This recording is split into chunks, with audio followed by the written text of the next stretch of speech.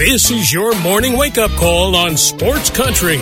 Grab a cup of coffee and hang with us every weekday morning for the latest news, sports, and other things going on around the world and in your backyard. Now, here's your host, Gene Gumbs.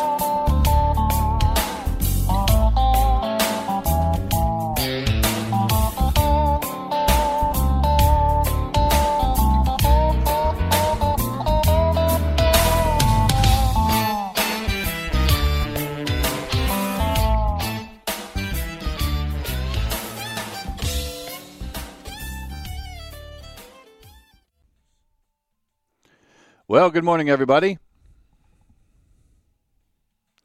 6 minutes past 9 o'clock here in Hayesville, North Carolina. Welcome to a Wednesday morning wake-up call on Sports Country Radio. September the 20th, 2023. Nip in the air this morning. It was 50 degrees this morning here. Love it. I apologize for not being here yesterday. I am semi-retired. This is kind of my fun gig, but but I do work occasionally. And yesterday, my boss had a project that she needed me to work on ASAP, so I had to take the morning off to get that project done for her. But we're back, and plenty to talk about. The wild card races continue to heat up in Major League Baseball, which is fun.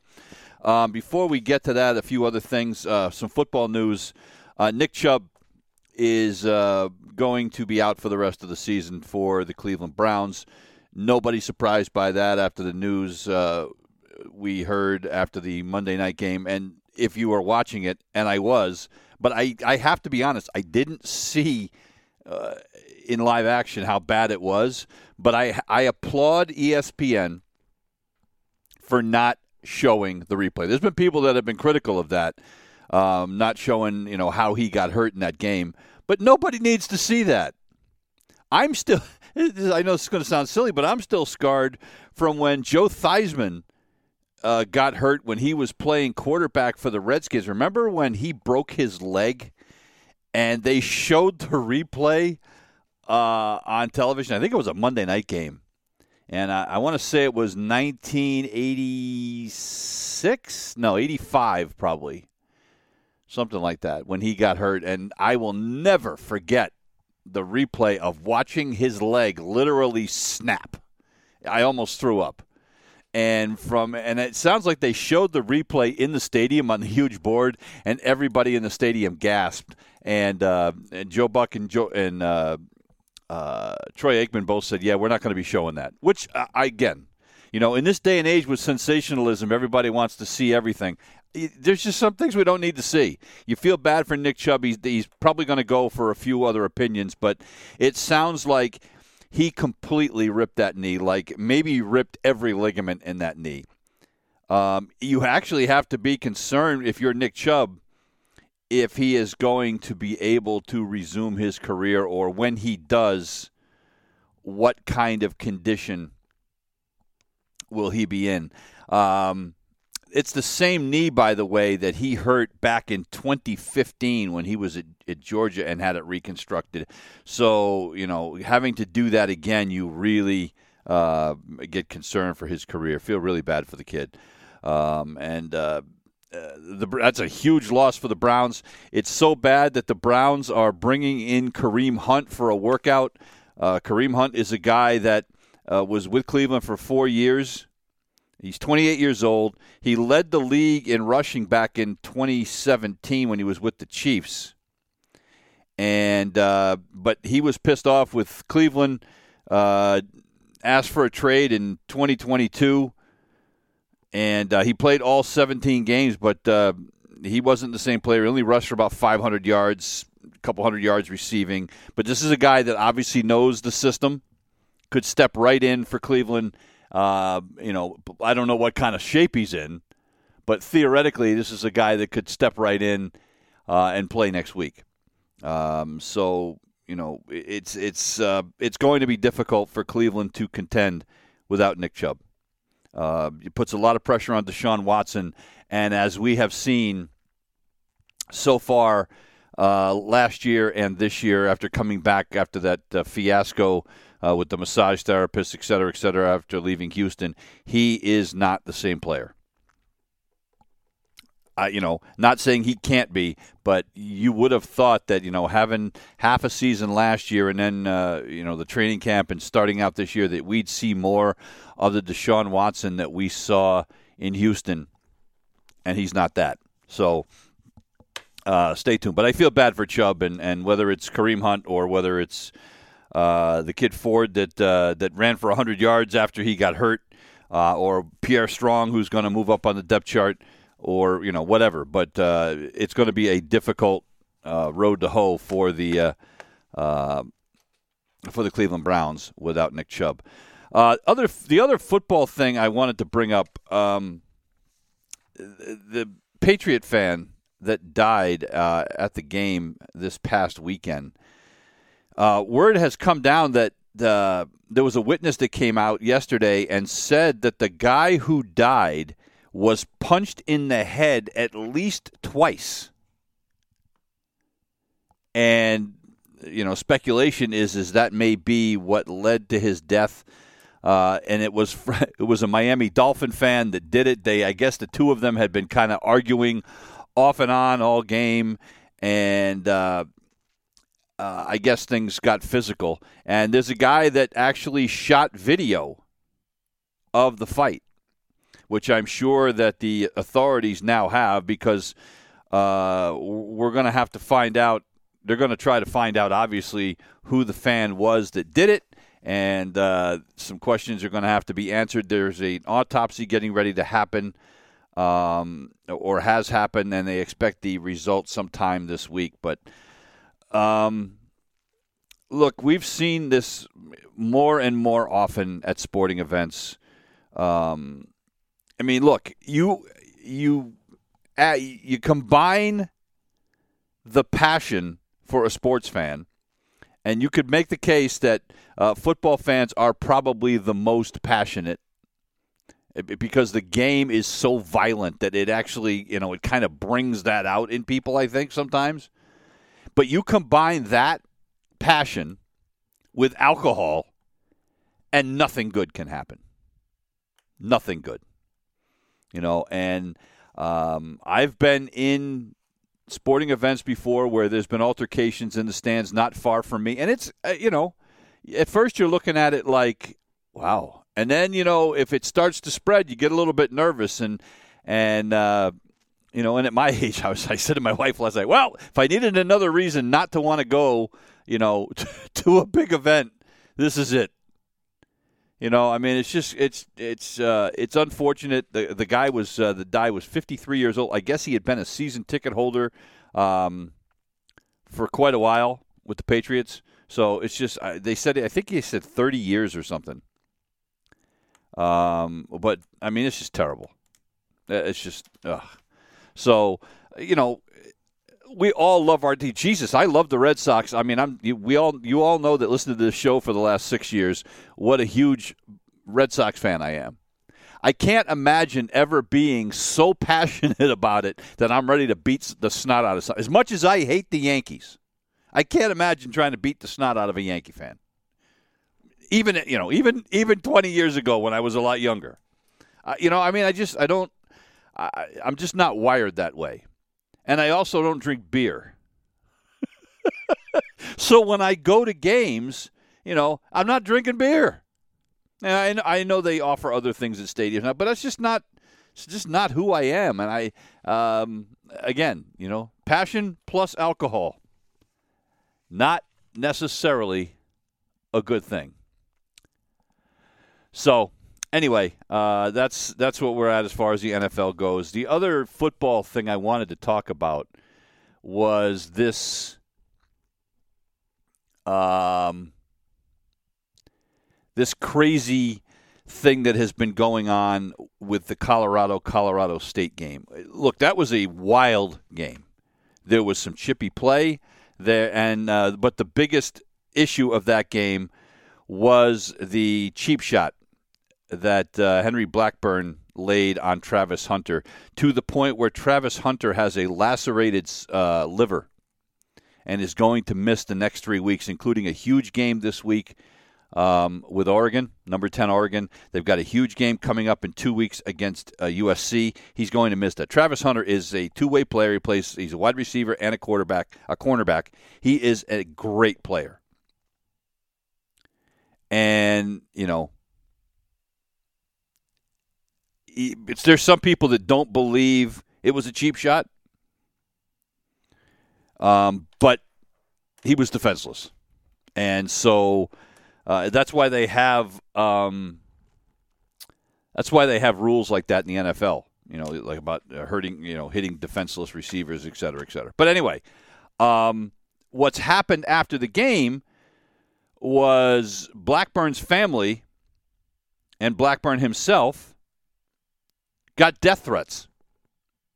Again, this is where we are in this country. We can't just be upset about something. We have to threaten somebody's lives. I mean, look, we see that in politics all the time, or whatever. I mean, how many times have we seen, somebody does something you don't like, so you're going to call up and threaten their lives or threaten their family's lives? It's just awful. Well, Deion Sanders addressed it yesterday, the Colorado coach who you would think has the most to be upset about since it was his player that got knocked out. But he said, look, that Henry Blackburn, he said, is a good player who played a phenomenal game. He's still a young man trying to make it in life. He does not deserve a death threat over a game. And this is the coach who lost his player because of that hit. He said, I forgive him. Our team forgives him. Travis Hunter has forgiven him. Let's move on. The kid does not deserve that. Amen. Say what you want about Deion Sanders. I have some, I'm not a big fan of people that toot their own horns and look at me. But Deion's been that way his entire life. He was that way in college. He was that way in the pros. He's that way as a coach. All that aside, he is 100% right. And, it shows that Deion's not a dope, and as somebody who played the game and as somebody who I am sure, did some stuff that was on the borderline when he was playing, he probably recognizes that, look, in the heat of the moment, stuff happens.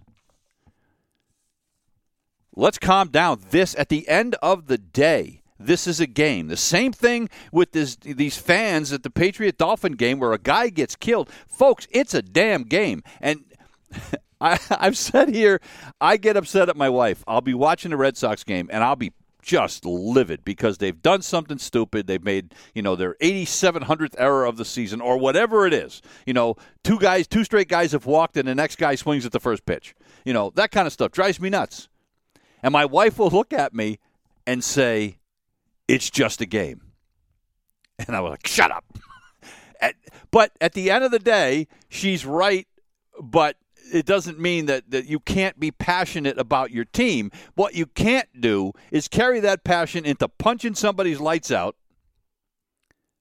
or threatening their lives because you don't like what they did in the game. I mean, it's where our society is. And I am convinced, it was a problem before, but I am convinced that the COVID pandemic has made it's so much worse. With the number of people that had to stay at home, right, and work from home, no social interaction, you can't hang out with friends, you can't go to the store, you can't go to a game, you can't do this, you can't do that. People have completely forgotten any kind of social grace, any kind of just knowing how to behave yourself around other people. Look at the abuse now that we see that's far worse at restaurants, the way that servers get treated now. What has happened? We go from having a medical emergency around the globe to people becoming feral. Literally feral. It's like a cat that's been a stray cat and had to live on its own for a long. They become feral. They can't be around other cats or other people. And that's what a lot of humans have become. And it's both sad and disgusting at the same time. But when we see our politicians, hello, Donald Trump, and your ilk, Marjorie Taylor Greene and your ilk, when you see our politicians acting the same way, what the hell do we expect?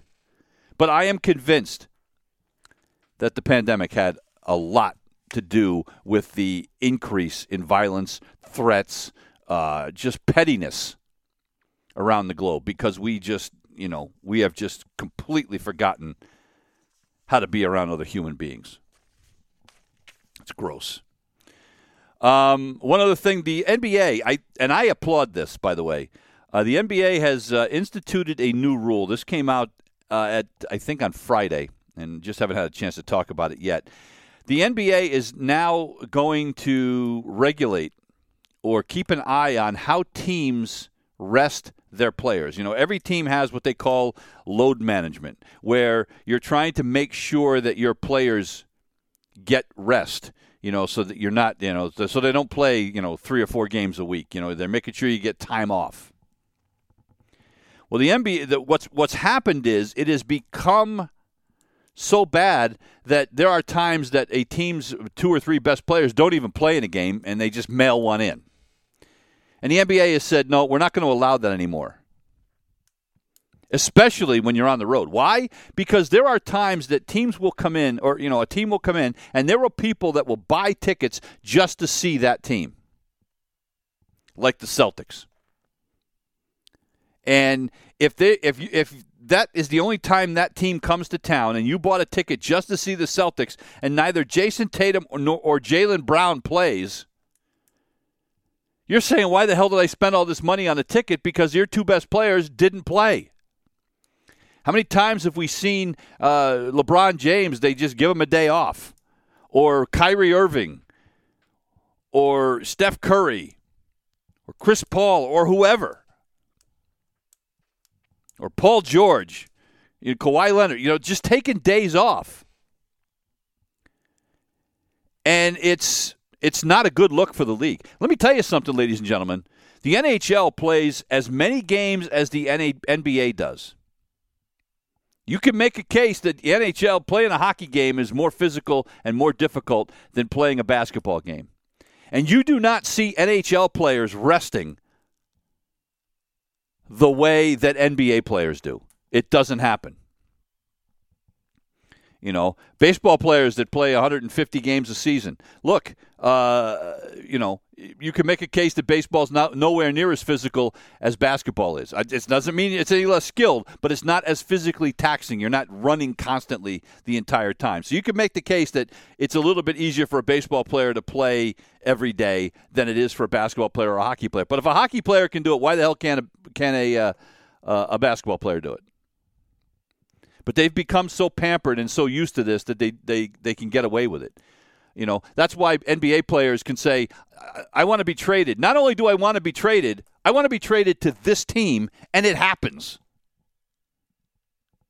Right? I mean, it's ridiculous that these players, these superstar players, could say, I want to be traded, but I only want to go to this team. And somehow it miraculously happens. That's how super teams are created. But I applaud the NBA for doing this. It's not a good look. And they said, look, if somebody's hurt, that's one thing. It's going to be on the injury list. We're going to know. But if it's and there's what they're saying is they're going to require star players, people that have played in an all-star game or made any NBA all-star team in any of the last 3 seasons, to be in every national televised games or in-season tournament games unless they're hurt. So that means that the teams are going to have to figure out a way to give guys breaks in games that aren't showcase games, or when it's your only trip to another city. And the Players Association was part of this, coming up with this.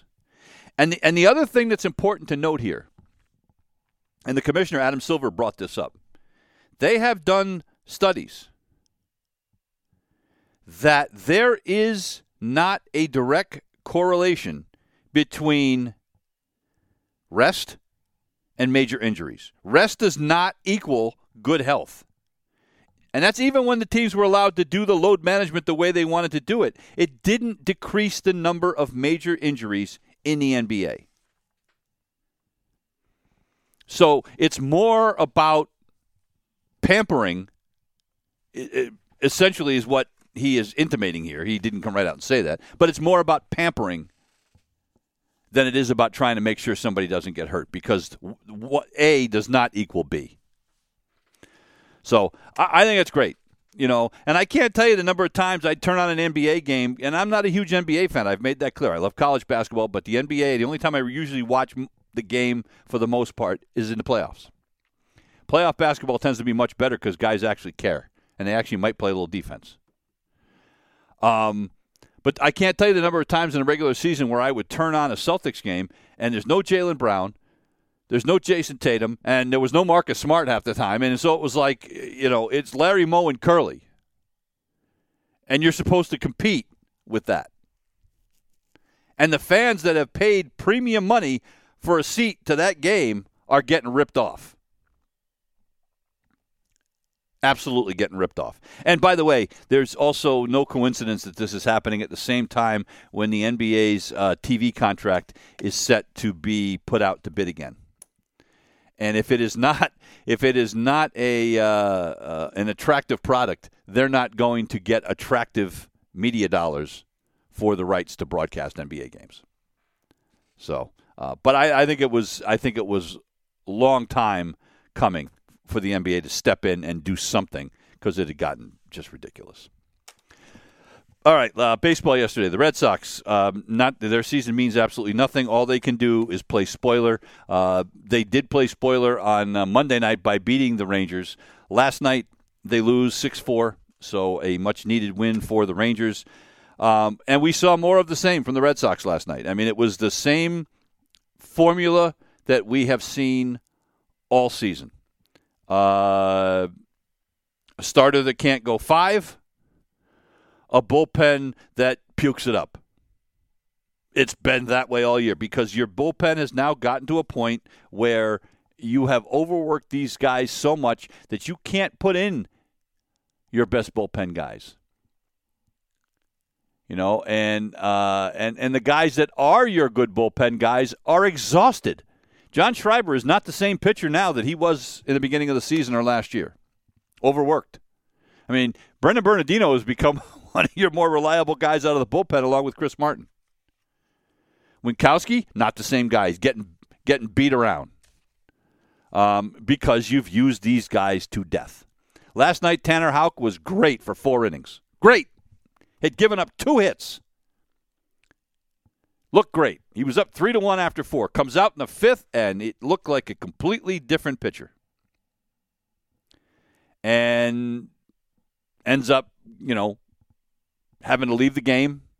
They still had the lead at the end of the 5th because Bernardino did a great job of coming in and keeping the tying run from scoring. But, didn't matter because after Bernardino leaves the game, they go to Joe Vera, who's got an ERA of over 5, couldn't stick with the San Francisco Giants, but he's a big part of our bullpen now. Now Murphy comes in. He's got an ERA of damn near 5. He gives up a couple of runs in a third of an inning. It's like, same stuff, different day. And you have to continue to wonder whether Tanner Houck is truly a starter or not. Because how many times this year have we seen him come out and throw 3 or 4 great innings and then he just throws up on himself? Walked 4 guys last night. The 5th inning, he couldn't find home plate with a compass. It was that bad. So, but at the same time, and Alex Spear pointed this out in the Boston Globe this morning, and he's right. It's hard to get on Tanner Houck's case too much. This is a guy that a couple of months ago got hit in the face with a baseball and had to have surgery. So, but he wasn't, setting the world on fire prior to then. But at the same time, it's hard to really get a true gauge on what Tanner Houck is, considering that. Now, it doesn't seem like outwardly it bothers him, and when he talks, it doesn't sound like it bothers him. But how can it not? So you have to kind of factor that all into it. But I am of a mind that right now, and I know this is terrible. If I had to pick between if you told me right now you can have Tanner Houck start the game or you can have Nick Pivetta start the game, I'm going to pick Nick Pivetta every time. Nick Pavetta's got swing and miss stuff, and he is capable of going out there and throwing, 5-6 innings. I'll pick him every time. And that's how much my confidence in Tanner Houck has slipped. But Tanner Houck out of the bullpen, for a guy that could, you want to go out and got to get 2 innings out of a guy in the bullpen, I'd pick him for that because for 2 innings he can fool people. The problem is that his delivery is very difficult to replicate every time because he's all over the place. Is very loosey-goosey with the arm, and his arm slot moves all the time, and so it's hard for him, I think, especially as he tires, to repeat his delivery. So I think he's going to be a better bullpen guy in the long run, but we'll see. The Red Sox also on Tristan Casas, done for the bursitis in that right shoulder. They're going to work on a treatment program. He doesn't need surgery. He'd like to come back and play, but Alex Cora just said there's no point. Kenley Jansen was supposed to be back from the team. He's on the COVID list, but he will not be activated before the weekend. He still hasn't been cleared, so so the bullpen will be short a quality arm. Although again, Kenley Jansen has been between the knee and the COVID, he has been very hittable his last few times out as well. It's 32 minutes past the hour. We're going to take a break. When we come back, we'll actually talk about some games some other games that mattered in the American and National League wildcard races. You're listening to the Wake Up Call on Sports Country. 34 minutes past the hour. Welcome back to the Wake Up Call here on a Wednesday morning. Games that mattered yesterday: the Houston Astros and the Baltimore Orioles. The Orioles win the game 9-5. They stay 2.5 games ahead of Tampa in the American League East. Houston has now lost 2 in a row. They are struggling. They've lost 2 in a row and 6 of the last 10. Their lead in the AL West now down to a half a game over both Texas and Seattle. Houston has played 1 more game and has 1 more victory. That's the difference in the standings right there. And Houston now, with that loss at home, 2 in a row, they are now under 500 at home. 38-39 at home. It is rare to see a playoff team and a team that is 16 games over 500 to be under 500 on the road. I was just looking, and right now I don't believe there is another team that is in the playoff hunt. Oh, yes, there's one team in the playoff hunt that has a under 500 record at home, and that's the Cincinnati Reds. And the fact that they're even in the hunt still boggles my mind. The Reds are 37-40 at home. But other than that, every other playoff contender, all over 500 at home. Hell, the Red Sox are 500 at home. So that tells you how much of a struggle it has been for the Houston Astros. But Austin Hayes last night, 2 home runs for the Orioles, 4 runs batted in, and he hit Hunter Brown, a 3-run shot in the 3rd, and then a solo shot in the 7th. And the Orioles show no signs of slowing down. Kyle Gibson wasn't great starting the game last night, but the bullpen did a wonderful job. Ryan Mountcastle missed his 6th consecutive game, but he's close to coming back for the Orioles. They need him back, but there's no rush, right? I mean, the Orioles would love to win the division, and you'd like to think that they will. When you look at the schedule, the Orioles, it's not going to be easy for the Orioles, right? Their schedule down the stretch is rough, and it could come down to those last 4 games against the Red Sox. But they are in Baltimore, but they've got to be on the road after this Houston series. They go to Cleveland, and Cleveland is no walk in the park.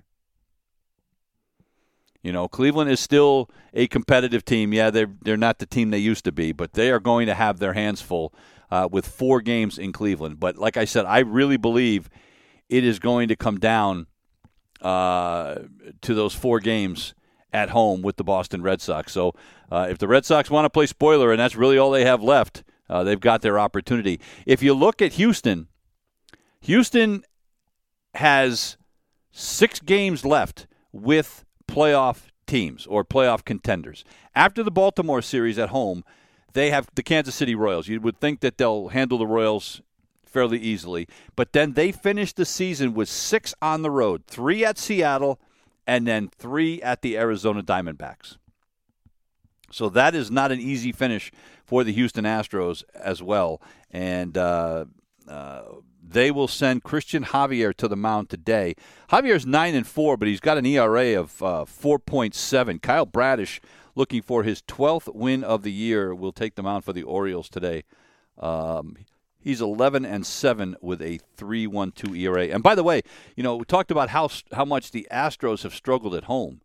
Perhaps more impressive is how good the Orioles have been on the road. They are 50-26 on the road. 50-26. 24 games over 500 on the road. That's just 2 away from their club record. Their team in 97 won 52 games on the road. It's just the second time in franchise history they've ever won 50 games on the road. So, the stuff that this team has done this year and with so many young players has been absolutely unbelievable. The Tampa Bay Rays hold serve. It was a bit of a struggle. They were tied 2-2 going into the bottom of the 8th, but then a 4-run 8th inning. The kid Basabe, who came up, the only reason he's even on this team, the shortstop, is because of what happened with Wander Franco when he got in trouble with the suspicions of relationships with girls that were under 18. So the only reason this kid is even there is because of that. He comes up with a 2-run double in the 8th inning that breaks the tie, and they go on to beat the Angels by a final of 6-2. Look, it's one of these things, the Tampa had pitching injuries.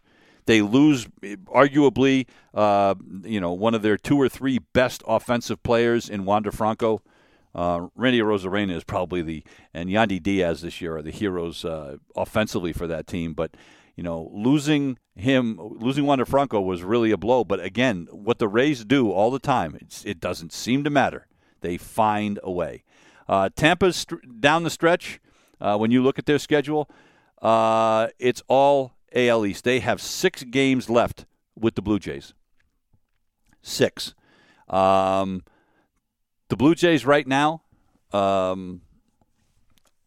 9 games back of Tampa. Tampa is going to be the number 1 wild card. It is not, even if Toronto swept all those games from Tampa, they still would trail. So Tampa's going to be the number 1 wild card. The only question is whether they can handle Toronto and manage to win the AL East and send Baltimore into the playoffs, or into the wild card spot. But we'll see. Aaron Savali is going to pitch for the Rays today.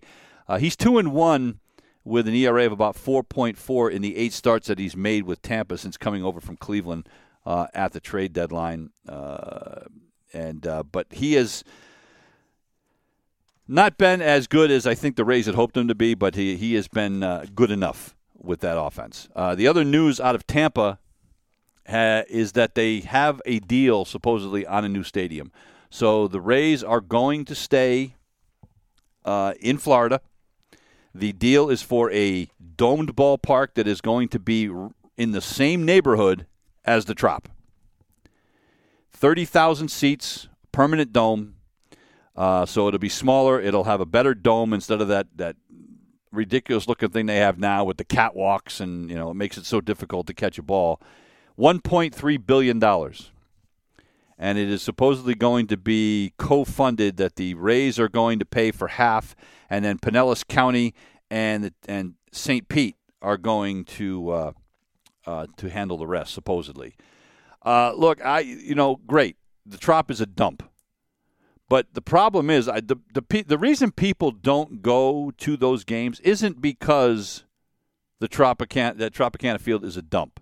It's because it's not in a great place. It's not convenient to get to. It's not the greatest neighborhood in the world. Now, part of this is going to be this ballpark is going to be part of a revitalization of that whole area down there. But from people I know that live in that area have said it's just not an easy place to get in and out of. And, I guess having only a 30-seat ballpark, it'll be great when there's only 10,000 people in the stands. It won't look quite as empty. But at the end of the day, they have not shown the ability to put butts in the seats on a consistent basis, and I don't understand it. When you have a team that is that good, how do you not fill the stadium? 15,000 last night. That's one of their bigger crowds. And I guarantee you the reason that they drew 15,000 last night is because the Angels were in town and people bought those tickets ahead of time thinking that Mike Trout and Shohei Ohtani were going to be there. I guarantee it. So I would be willing to bet you that there weren't actually 15,000 people in the stands. But the tickets were bought ahead of time because of Trout and Ohtani, and neither one of them was there. Shohei Ohtani had surgery on his elbow yesterday.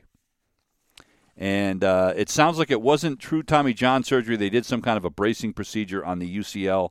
They said he is going to be ready to hit opening day of 2024. So he'll be able to DH all of next season. He will not be able to pitch until 2025.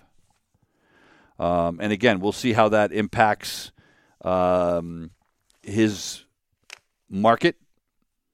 When a team is going to, a lot of people think that he is going to eclipse the $500 million mark for his contract. Now, you'd wonder if it will be quite that much if a team realizes they're only going to have him as a hitter for next year. Now, granted, he's a good hitter, right? I mean,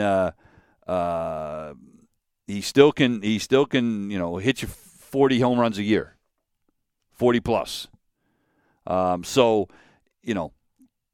if you can't have him as a pitcher, if one of those years you have him is only going to be as a one-way player, and with the fact that he has had a couple of surgeries on that elbow now, you wonder if that will impact. I don't see how it can't impact to some degree the amount of money people are willing to spend on him based on the health of that elbow. I mean, hell, he's just a DH now, And in the Red Sox game last night, when Alex Spear was on with Dave O'Brien and Kevin Millar, during the couple of innings, they asked about Ohtani, and he says, well, everybody, and I've said this, everybody's got to check in. But Dave O'Brien pointed out correctly, the Red Sox have plenty of DHs, right? And it's not that you wouldn't welcome a guy like Shohei Ohtani, but when you look at it logically, where do the Red Sox put him? I mean, he's going to DH. Well, then what do you do with Masha Yoshida? When you have younger, more athletic players that can play left field. And what do you do with Justin Turner? Does that mean there's no way Justin Turner comes back when you know Justin Turner can DH and Tristan Casas is your first baseman? What do you do? Does that mean that Justin Turner is going to be a one and done in Boston? I hope he's not. But when you look at the roster construction, Shohei Ohtani does not make sense in Boston. It just doesn't. Other games last night to talk about. The Blue Jays beat the Yankees 7-1, so it was a good day watching the Yankees lose. Yusei Kikuchi picks up his 10th win of the season. George Springer, a home run, his 57th leadoff homer of his career. Yesterday was his 34th birthday, kid from New Britain, Connecticut. His 57 leadoff home runs, second in Major League Baseball history to Rickey Henderson's 81. At the end of the day, that is a meaningless stat. It really is. I mean, it's like Ronald Acuna Jr., who has like 30-something leadoff home runs. It means nothing. Maybe it meant something more in the old days when your leadoff hitter was a guy like Rickey Henderson, a guy who was a burner. But look at what around Major League Baseball now, it's not about speed and your leadoff spot anymore. It's about getting on base. Kyle Schwarber hits leadoff for the Philadelphia Phillies, right? Kyle Schwarber, ladies and gentlemen, is hitting 198, And he's he's so slow they time him from first to second with an hourglass, right? So it's not about speed; it's about getting on base. And Kyle Schwarber walks a lot. Now, his on-base percentage is not the greatest. If you look at strictly on-base percentage, Bryce Harper should probably be their leadoff hitter because his on-base percentage is close to 400. But anyway, so the leadoff home run thing, it's more of a, it was the headline in the AP this morning, but it's like, it doesn't really matter. But what does matter is the Blue Jays win 7-1, so they are now a half a game ahead of Texas for the number 2 wild card. And essentially what you look at now in the American League, Toronto's 84-67, Texas is 83-68, as is Seattle. So those 3 teams for 2 spots. Throw them in a hat and see what you got. Kevin Gausman will take the mound for Toronto today. He is 11-9 with an ERA of about 3 and 3.4. Michael King will get the start for the Yankees in that one. It is 49 minutes past the hour. We got to take one more break. We're back in a minute. You're listening to the Wake Up Call on Sports Country.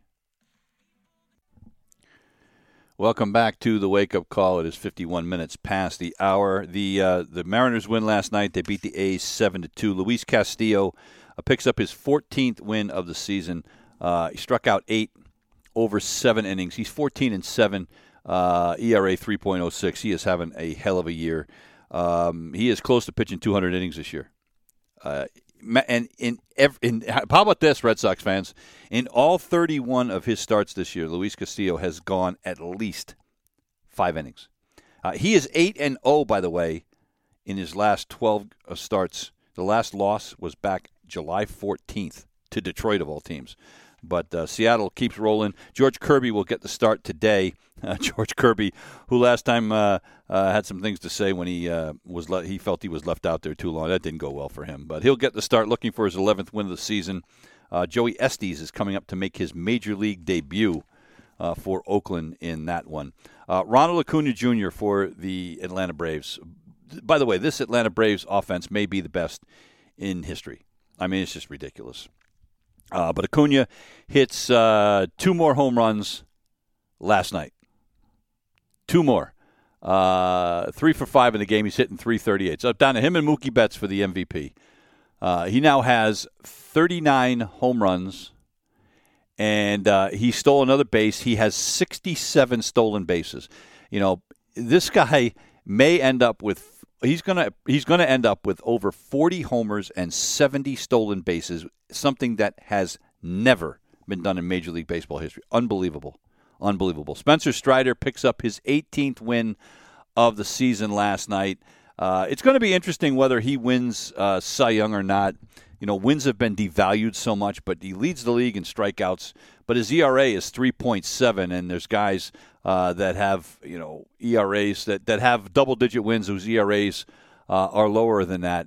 Look at a guy like Zach Gallen, in Arizona, who has 16 wins and has an ERA lower than that. So you wonder whether he'll win the Cy Young or not, but you'd have to think he probably will be the odds-on favorite. But they beat the Phillies 9-3. Phillies still sitting in wild card position. They are the number 1 wild card, but they are just 2 games ahead of the Arizona Diamondbacks and 3 games ahead of the Chicago Cubs, and then 3.5 over Miami and 4.5 over Cincinnati. It is a wild race in the National League. Bryce Elder will start today, 12-4. Aaron Nola, 12-9, will get the start for the Philadelphia Phillies. The Diamondbacks beat the Giants yesterday, 8-4. So they stay in number 2 wild card position. Logan Webb's going to get start for the Giants today, and Merrill Kelly, looking for his 12th win, will start for the Diamondbacks. The Cubs, mentioned them. They are right now the number 3 wild card if the season were to end today. They win 14-1 yesterday. Cody Bellinger, a 3-run bomb in this one. Alexander Canario, his first Major League home run was a grand slam. The Cubs win this game 14-1. And it wasn't that out of control, but an 8-run 8th inning for the Cubs absolutely blew this one open. So they win 14-1. Assad picks up the win, his 4th of the season. Mitch Keller will start for the for the Pirates today against Justin Steele. Here's another guy, double-digit wins. He's got 16 wins. He's 16-4 with a 2.73 ERA. So he may be Spencer Strider's biggest competition for Cy Young. The Twins shut out the Reds yesterday, 7-0. 10th time this year the Reds have been shut out. Kenta Maeda goes 5 shutout innings, and then the bullpen does the job the rest of the way as they win easily. The Marlins beat the Mets 4-3. The Marlins had a 3-1 lead in this one. They let it get away in the ninth, but then they win it in the bottom of the ninth. A Jake Berger RBI single wins that one for the Marlins. And Blake Snell, another guy that people think is going to win the Cy Young this year, or at least has a chance to win it, goes 7 no-hit innings, struck out 10, walked 4, lowered his ERA to 2.33. But he's 14-9, 174 innings. But he's got 227 strikeouts in 174 innings.